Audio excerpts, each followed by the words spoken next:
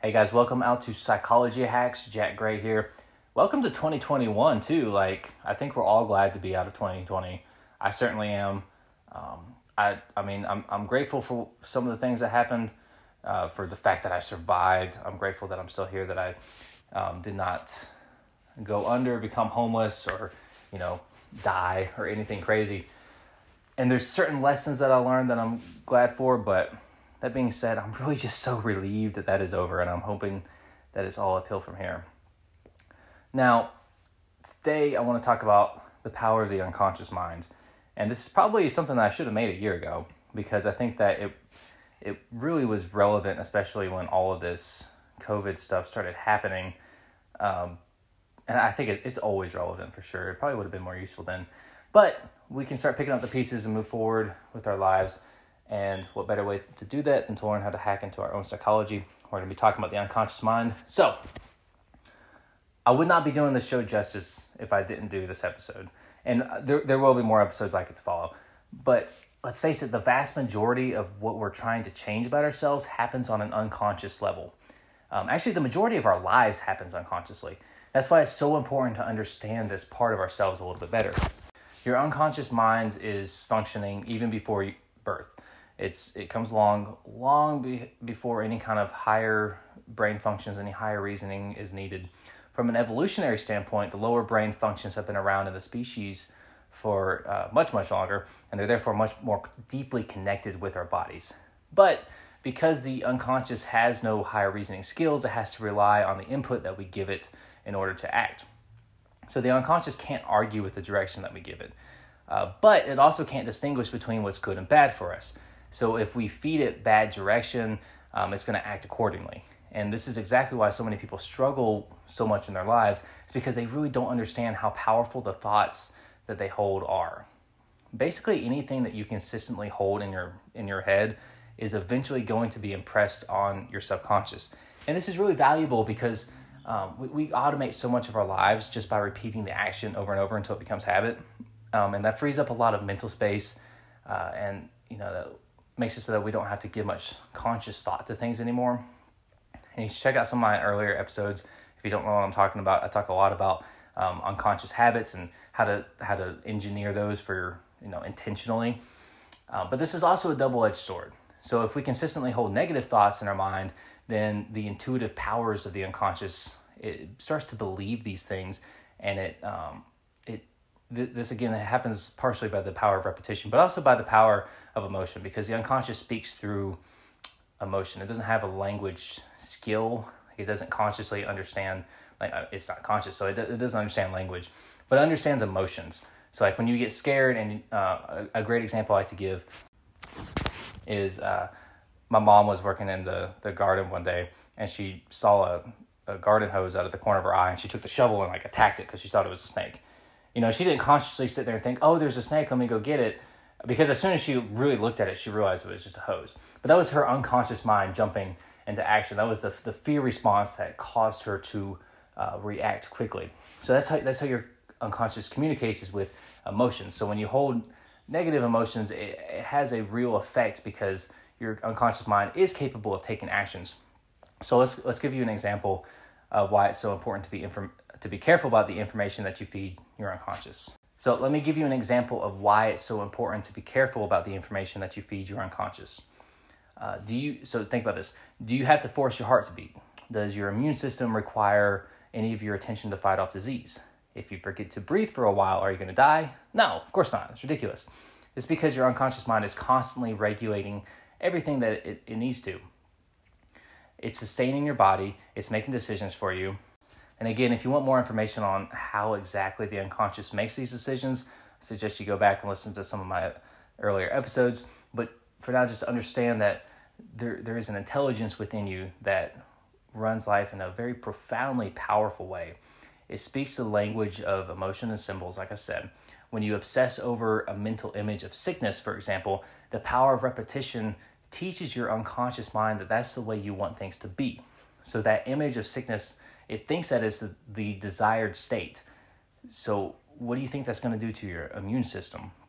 If you need convincing that the unconscious mind is a very formidable ally, or just a straight up horrible enemy to have. Let's look at the placebo effect. So before the FDA can approve any kind of drug research, it has to prove extensively that any positive results are not just the placebo effect. And this is actually really difficult to do. It's extremely hard. Many of these drugs get rejected because they can't show any results that are significantly better than what the placebo effect will produce. So what does that say about our body's ability to heal itself? This isn't about like some kind of wishful thinking or self-delusion. This is really evidence of a deep and natural intelligence, and we need to be taking advantage of it. If we really want to learn to hack our psychology, we have to really focus on the unconscious mind. And the power of the unconscious is that you can't turn it off. You cannot tell it, hey, don't take me seriously when I think these negative thoughts. You can't say, oh, I was just joking when you said that your body was falling apart. It goes to work and brings those thoughts into reality. Whether that's into regard to the way your body functions or the habits that you create. Remember that over 90% or about 90% of our lives operate through the unconscious. And if you don't believe that those thoughts matter, just remember that, again, like the majority of your day is controlled by forces that you're not even aware of. Think of how many times you drive somewhere and you get there and you're like, how did I get here? Like you don't remember driving. This happened to me yesterday. I looked up, I was at Walmart. I was like, I really had to think really hard to remember how I got there. I was not aware of doing it. Your unconscious mind controls most of your body functions, including the healing powers. So if your unconscious believes that you're unhealthy, guess what? It's going to act in that way. So your unconscious wants to help us, all right? It's not out to get you. When it brings bad things into your life, when it destroys your health, it's not doing that because it doesn't care about you or because it wants to self-destruct. It wants to help you.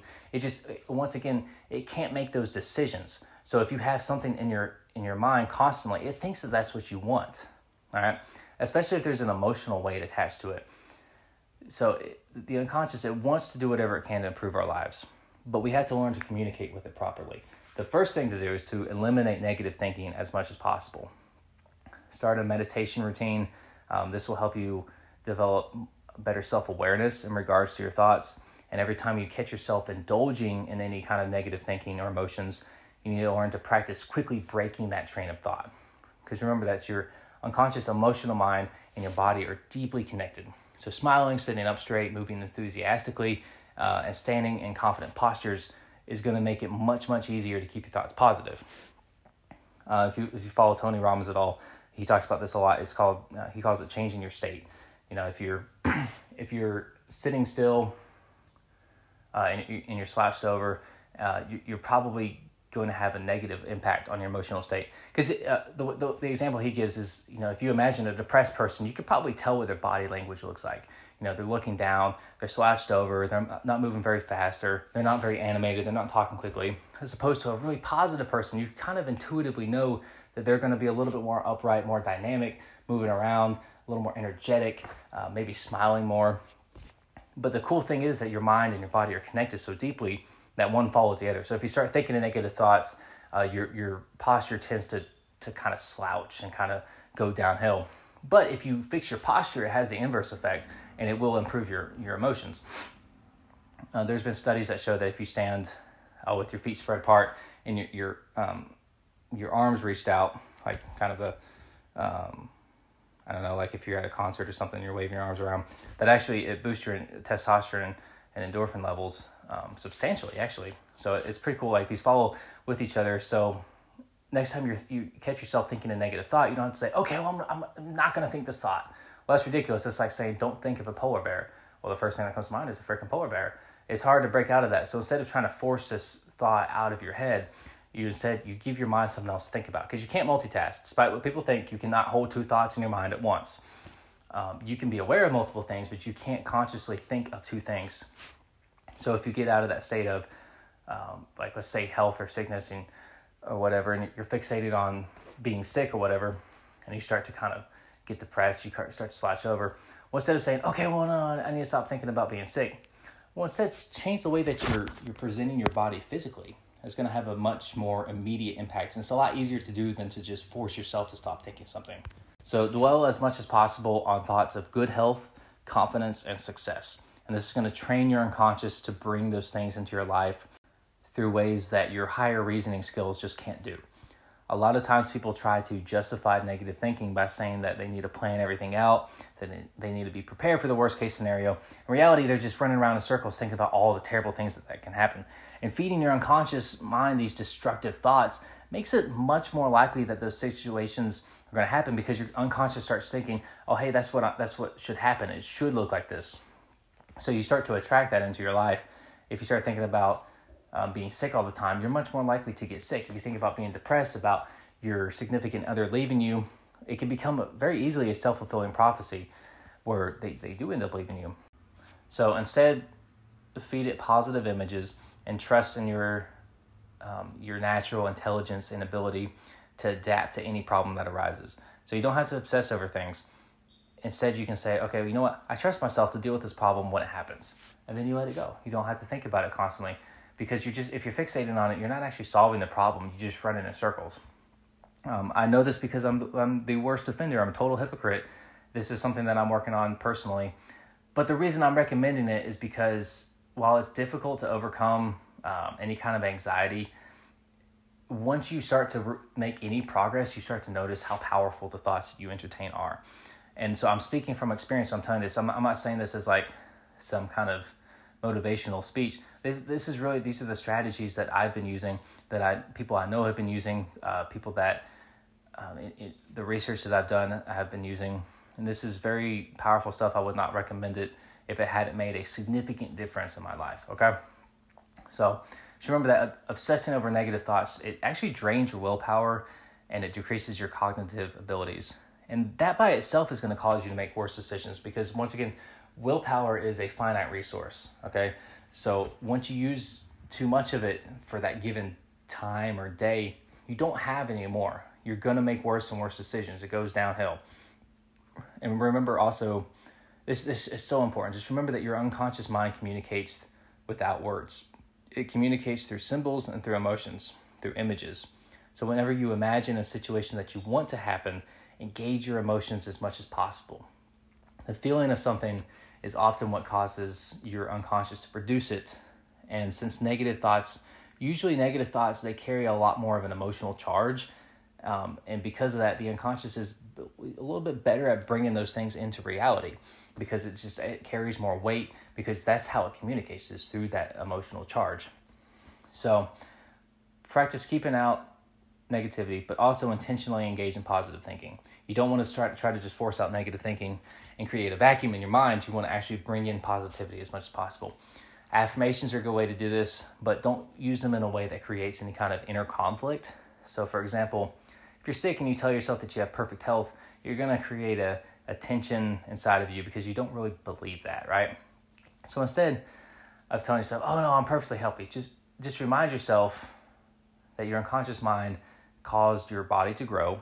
It maintains all of its structure, all the cells, all the functions that you're not even aware of, some of which we don't even know about. It's constantly maintaining this. If it has the innate intelligence to do this, it can absolutely heal an illness, okay? So focus on that instead of trying to tell yourself, no, I'm instantly healed.